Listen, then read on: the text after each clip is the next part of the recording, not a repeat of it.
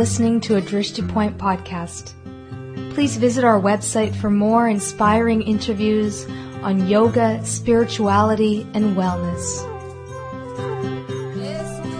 Welcome, Judith. It's really wonderful to have you on Drishti Point. I know that you are quite an expert on the practice of yoga, having written several books on yoga, and also your background in East-West psychology and your training as a physiotherapist. And we wanted to bring you on Drishti Point specifically to talk to you about the practice of restorative yoga. And I wanted to start off by asking how it was that you came to really develop and teach this style of yoga. Well, it was something that I learned originally from the Iyengar family in Pune, India, some of the basic techniques and philosophy of it. And then it was spurred on in my life by the loss of my twin brother. And the year following his death, I did a lot of restorative yoga. It was pretty much all I could do was just to sink into the support of the props in the moment.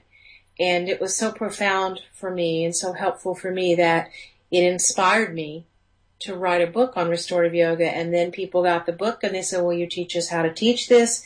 And I've been doing a lot of that, although I do teach other, the more traditional active asana and pranayama and meditation, and anatomy and things. I love teaching restorative yoga. It's one of my dearest things to my heart.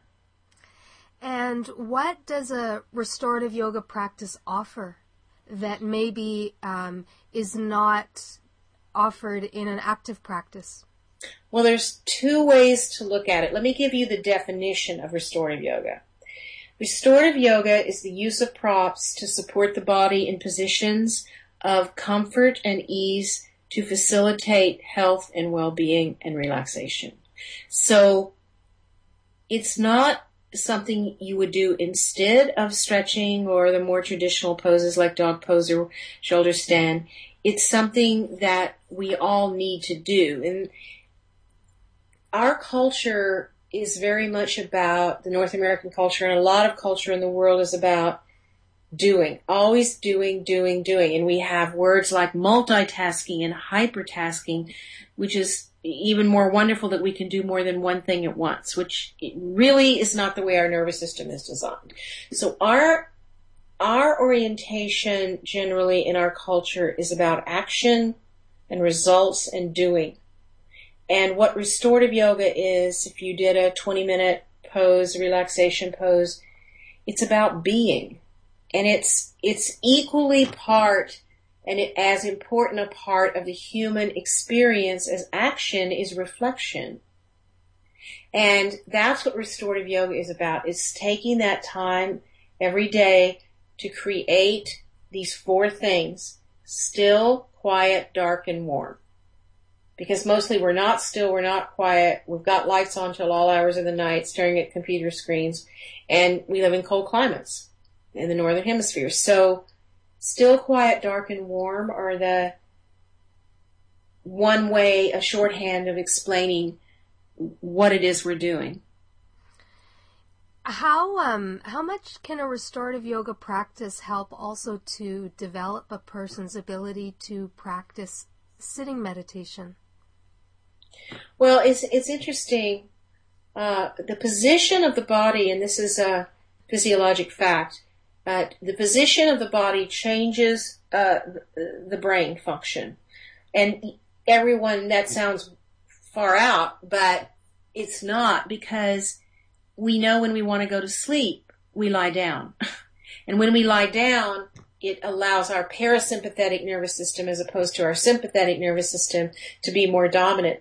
We know we're going to sleep better if we can lie down, because we get muscle relaxation, brain waves change, our hormonal profile changes, and there's an intimate and profound connection between physical position and brain states.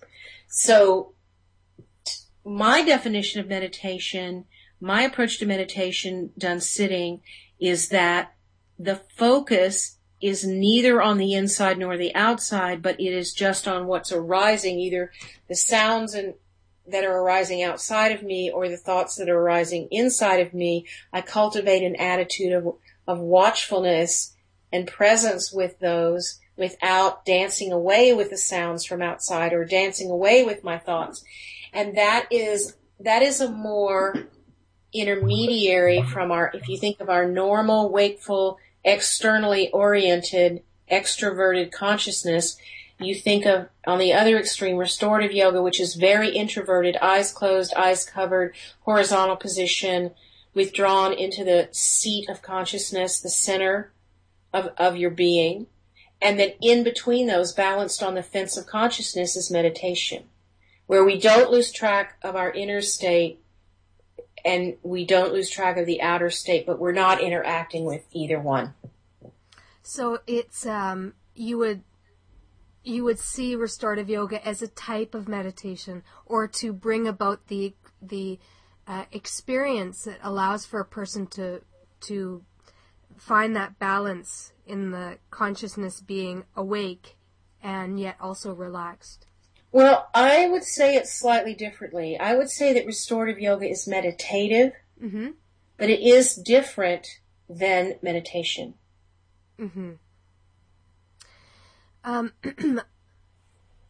I'd like to come back to that point, but I'd like also to hear you talk a little bit about the science of relaxation and the importance of relaxation, especially given what you said a little bit earlier on, in that our culture is very much action-oriented culture, and it seems sometimes even the practice of yoga can also become very action-focused, very doing-focused. Can you speak a little bit about what, for example, Shavasana offers within a yoga practice? Let me make this distinction first. Sleep and rest are distinct physiologic states, because you know that you can sleep and not be rested. Sometimes you sleep 8 hours and you feel worse than you sleep 6 hours. I mean, sleep and rest are not the same, and we need sleep. Most people need a minimum of 8 hours. Most people have a huge sleep debt. They're exhausted.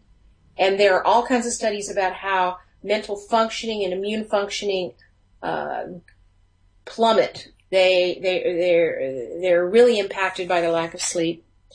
Your libido, your appetite, your energy, everything is affected by this lack of sleep. There's a lot of studies about that. But we also need rest. Rest is a different state, and that's what Shavasana is. People used to do it. They used to sit out on their porch swing, or lie out in the backyard and look at the stars, or have times when there was rest. There was a Sabbath, whatever your religion. I think we all need a Sabbath, even if you're not religious. We need a day of disconnecting from the internet, a day of resting. And what happens when a person is in a state of relaxation is the parasympathetic nervous system, which controls the long-term functions of the body, like digestion, assimilation, repair, growth, fertility, immunity, things that take, hours, days, weeks, or months to do. It allows that part of your nervous system that controls those to have, if you will, the energy to do those things. And when you are sympathetic, that's dominated by the sympathetic nervous system, those things are repressed. So if you see TV for any amount of time, you're going to see advertisements for headaches, indigestion, constipation, diarrhea, muscle aches. A lot of those things are directly related to hypersympathetic activity. And then you can't sleep, or your sleep is disturbed, and you get in a downward spiral. So it is very human, very traditional. Many cultures have rest time in the afternoon. It is a natural human rhythm. They're called the circadian rhythms. The natural human rhythm to rest some in the day. We were not intended to be at the computer from 9 to 9, doing repetitive tasks, focusing our attention outward. We were designed, I believe, to have a wide variety of activities and to take time to to have a rest in the daytime.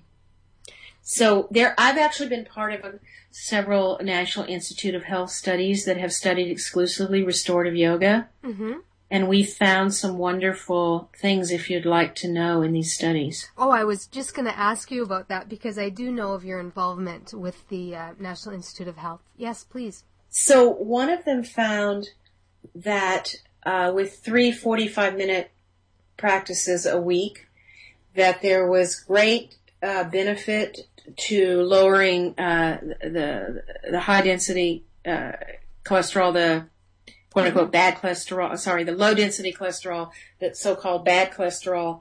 It helped to lower serum triglyceride levels, and it also helped to stabilize blood sugar. And what was the second one? What is that an indicator of? Triglycerides. It's a blood fat. Mm-hmm. And a lot of low density cholesterol and a lot of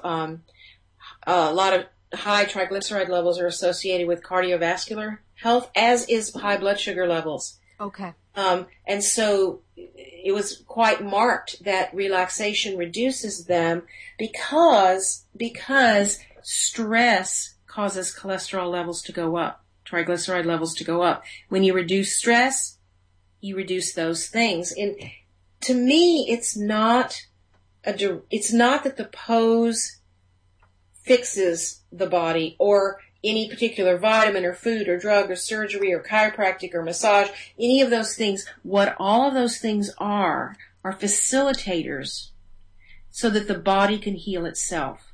So in particular restorative yoga, we put the body in positions of deep rest and support. And it's not just a physiological sense of muscle relaxation and heart rate slowing and blood pressure dropping, but it's also a psychological sense of being supported. And it's true for me, and I'm guessing it's true for you, that whenever we feel supported, we always relax. When we have people helping us do what we're doing, or we know that there's financial support or, social support for us or whatever we're in, we relax. And so there are, I believe, also psychological benefits. And one in particular is that anxiety, which is very common today, a lot of people suffer from anxiety. You cannot be anxious and relaxed at the same time. Okay, so what you're saying is that the poses and many other types of therapies work not the way that we think we do, but because they allow the body to relax, and it's in that state of relaxation that the natural healing capacities of the body can work. That's my theory. That's what I think is going on. So for, if I could say it's a little more about anxiety, is that when you're relaxed in Shavasana or afterwards, you're not anxious.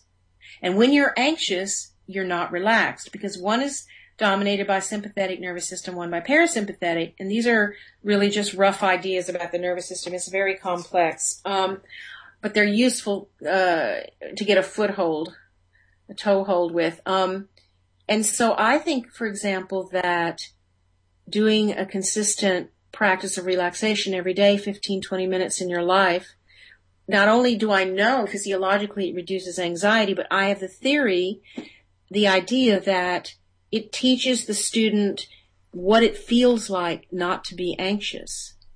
So that, by contradistinction, helps you really become aware when you are feeling anxious, instead of feeling anxious for a long time and then not even really knowing what's going on. So once you understand what not being anxious is, then when you're feeling the opposite, you really notice it, and you can take steps then to reduce your anxiety. So it also strengthens that capacity of awareness or mindfulness that allows us to not to be caught so much in those emotions when they do arise. Yes, it's not that we won't have them, but we don't have to dance with them. And to me, mindfulness, awareness, consciousness, these words that we use, which no one can really define, but everyone knows, that's what the entire practice of yoga is about. The most radical thing a human being can do is to be present. So I call it radical presence. And restorative yoga and being deeply rested in those few moments and letting go of the external is a way to help you be really present. And I don't think that being present in and of itself is the end point of practice. I think it is the beginning of practice. Because once I am really present, those rare moments that it happens, I always like what I say and what I do. I like the results, how it feels in me, and I like the results that I get around me and the people I live with, and the people in my life and in the world in general. I like the interactions I have. I like what samskaras or residues are left. Because the asana, even if it's a restorative pose, active, whatever, the asana is not the yoga. It's the residue the asana leaves, or the meditation leaves, or the pranayama leaves. That is the yoga. We've been speaking about restorative yoga, relaxation, and just very recently before the break, you were talking about the idea of radical presence, and in particular, the aim of a yoga practice actually being the consciousness that awakens as a result of placing ourselves in certain postures or positions. And what you said just before the break was when we have that presence, when you're in that presence, you like what you do and what you say. What does it look like when we have achieved a state of complete relaxation? We finished a yoga class, and now we're going out into the world, and we take that with us. How does it feel in terms of the behaviors and the words that we speak? What does it look like? Well, thank you. Thank you for having me back again.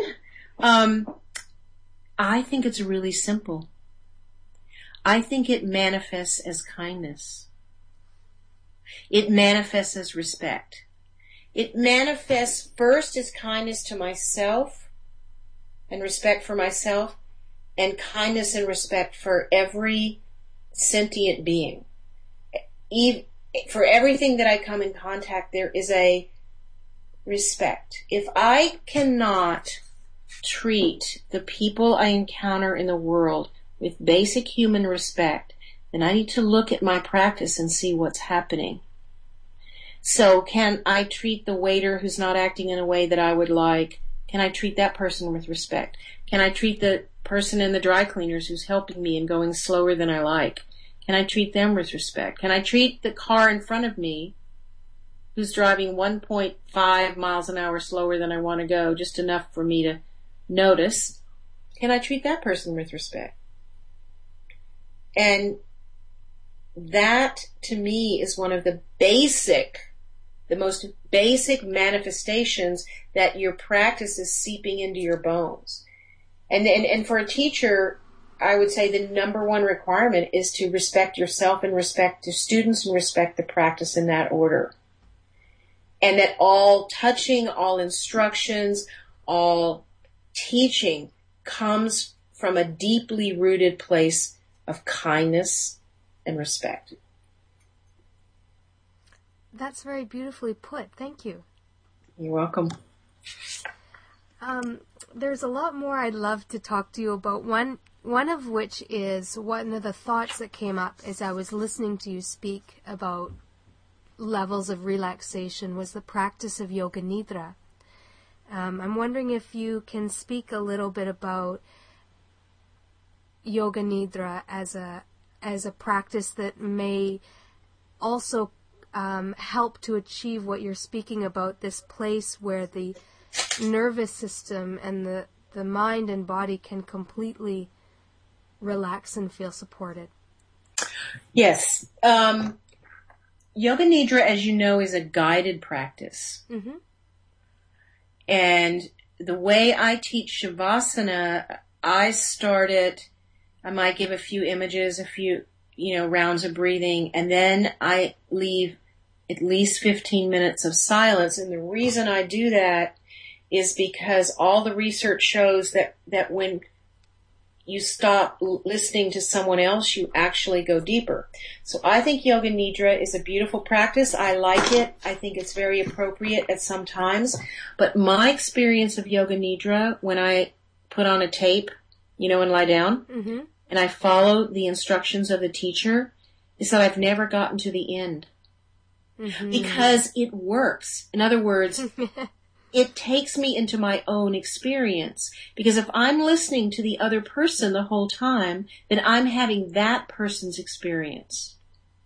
Mm-hmm. And so I think it can be quite useful to do guided meditations like Yoga Nidra and others. But in a way, please forgive me, there is no such thing as guided meditation. Because if it's guided, it's not your meditation. It's someone else's. So I think it's very useful. I support it. I suggest it to people to use it, to take them in deeply. And at the same time, I very much want people to have some times of relaxation with silence, because in some ways it can be distracting. Because it takes you out of yourself. Now, you mentioned 15 minutes of silence. That's really remarkable, in the sense that it's very unusual to be in a yoga class where there's just 15 minutes of a teacher not talking. Well, you have to come to my class. I'd love to come. It is a discipline. It is a discipline for the teacher. I allow 20 minutes for Shavasana and have people set up a little bit before that. They lie down. In the first few minutes, they're kind of getting used to it, or I'll maybe talking to them for 3 or 4 minutes. And then I stop talking. So I say, if you're a yoga teacher, give your students the profundity of silence. In that beautiful space where they're not on their computer, there's no demands on them, there's no phones, there's nothing. This is the only place and time they're ever going to have that, very likely, for most people in their life. And if they're busy lives during the week, it's hard to have that. And so they've done their asana and their pranayama and meditate, whatever, and now they're resting. And it is, I think, as I said, a discipline for the teacher. I sit there, I meditate. I watch my students, I make sure the environment remains straight. Sometimes I bring my iPad and I study a specific part of the anatomy. Right now I'm studying the posterior triangle of the cervical spine. It's so complicated. Learning it again and looking at it. I might look at that for a few minutes. But mostly I just sit quietly with them and I don't need to do anything till I ring my bells and bring them slowly up. It is a gift. It is profoundly important for us to have. Mm-hmm. I've always found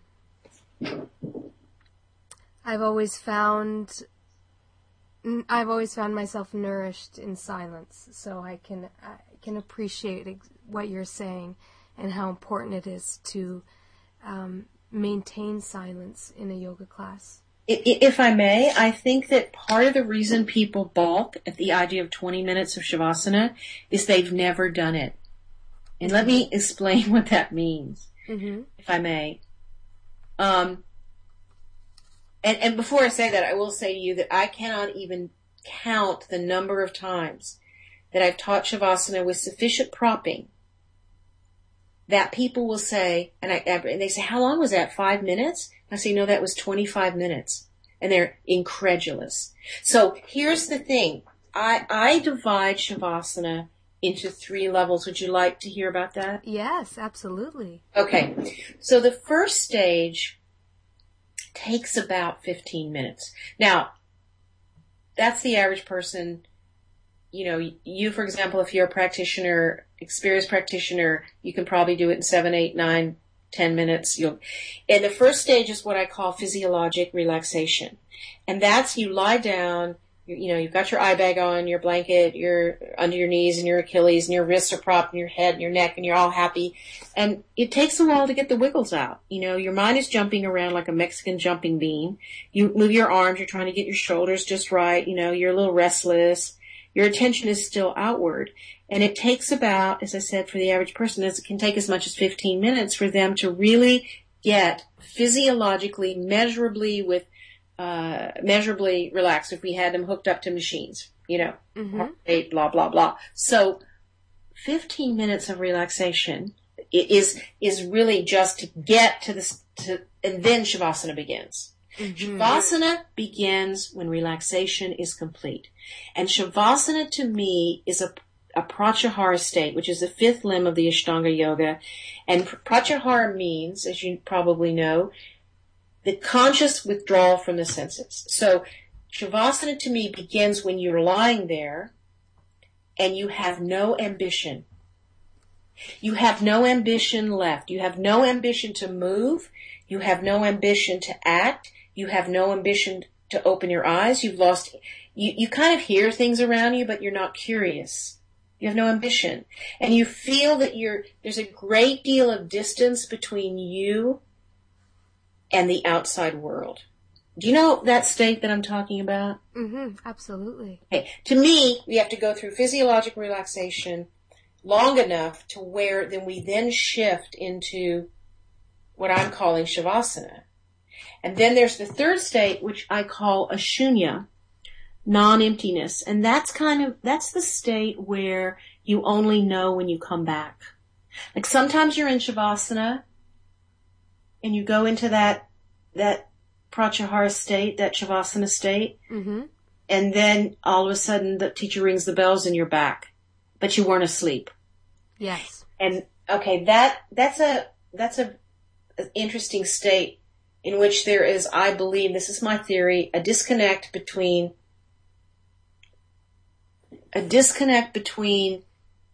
I and the experience. In other words, you can't say, oh, wow, I'm in a shunya now, because that means the experiencer is there. There's a separation between the experiencer and the experience. Mm-hmm. It's a different state. And so I always say to my trainees who I train in restorative yoga and to my students, stay for 20 minutes, 15 to get the physiologic relaxation. Let your students get that and give them at least 5 minutes in Shavasana. And don't have the studies for this, but I have an intuition and a hypothesis that 5 minutes of Shavasana, after you've gotten physiologically relaxed, Shavasana begins. Those 5 minutes, that's when the most healing happens. Mm-hmm. Mm-hmm. And most people have never gotten there. They'll say to me, oh, I hate Shavasana. It's just a waste of time lying there. How long do you do it? 5 minutes. That's not that's not even relaxation, much less Shavasana. Mm-hmm. Because Shavasana incorporates relaxation and also incorporates a profound shift of consciousness, a profound emotional and mental shift. Now, I'd like to come back to a point we touched on earlier that you said, because I'd really like to explore it further. When I've practiced restorative yoga myself, it feels as though something is not just happening physiologically, but also my brain is being reshaped. Oh, that's a lovely image. And I have found that the more that I practice restorative yoga or yoga nidra, it becomes, and my brain takes a different shape, it becomes easier to practice meditation. And I'm wondering, at the beginning of the interview we talked a little bit about it, and you said that they are distinct, and I'd like to explore that a little bit more. How are they distinct? And how would you define meditation? What I said was that sleep and rest are distinct. Yes. And that restorative yoga is meditative. Right. So this is the way to think of it. In our normal wakeful consciousness where our focus is outside, we have what you might call a positive brain. And this is not a pejorative, judgmental positive. It is active, positive, energy moving up and out, yang kind of state, right? Mm-hmm. It's not bad. Get you out of bed in the morning, get you going to your yoga class, teach it. It's good to have upward, outward energy. But that's the focus of our society, is always upward and outward. So restorative yoga is the opposite. It is negative brain. So metaphorically speaking, cool brain, it's not literally a temperature cooling, but it is a negative brain. Like when you do shoulder stand or you do supported bridge pose or elevated legs up the wall, Viparita Karani, with your head down, there are profound physiologic changes. And the subjective experience is it's very difficult not to close your eyes. It's very difficult not to go deeply inside because of the circulatory effects and the hormonal effects of those physical positions. So it's a negative brain. Mm-hmm. And meditation to me is in the middle. It is the experience of the balancing of the hemispheres. Mm-hmm. Negative and positive, yin and yang. It is that state that lives on the line between yin and yang. Aha. Okay. And so if I may, it is neither external nor internal, but it is both. Mm-hmm. Very interesting. Thank you. Judith, I'd love to ask you, you've been teaching for such a long time yoga, and I'm wondering what your hopes are for what,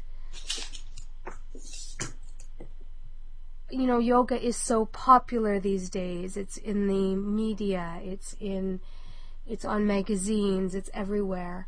What are your hopes for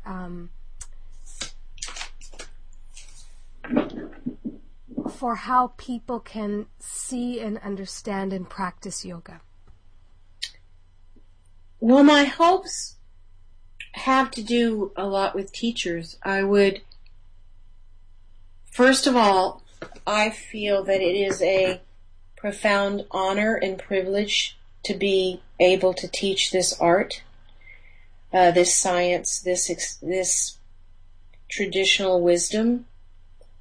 I feel humble and grateful to be able to do it. I know that I hold the, if you will, profession of teaching as a very much a sacred art, because we get to, as yoga teachers, help people find themselves.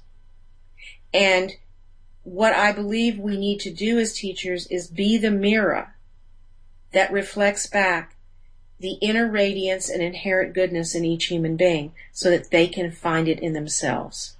And that is a profoundly important thing. We are not any more important than any other people, but that process of reflecting back the inner radiance and inherent goodness in each person is what we need to be clear that we're doing.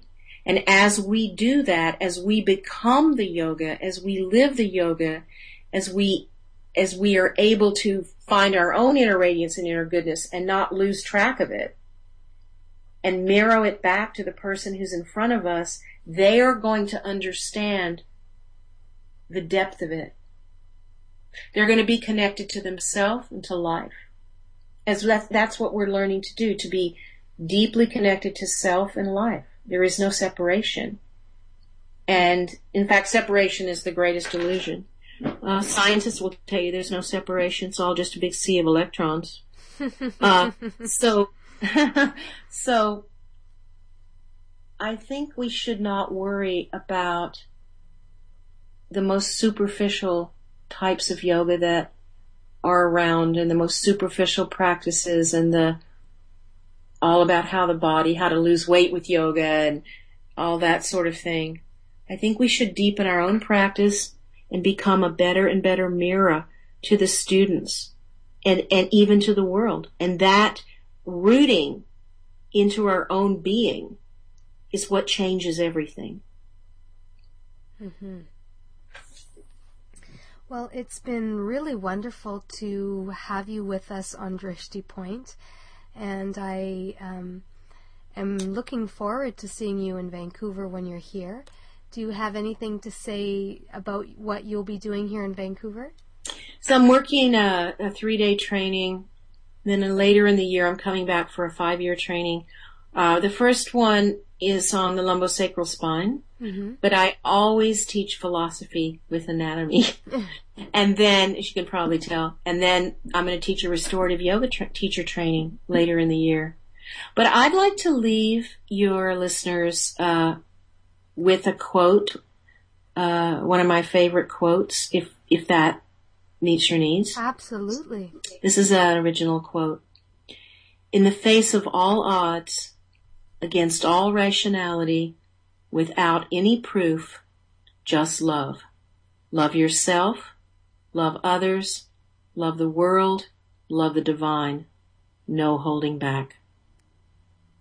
Beautiful words for us to end on. Namaste. Namaste. Thank you very much.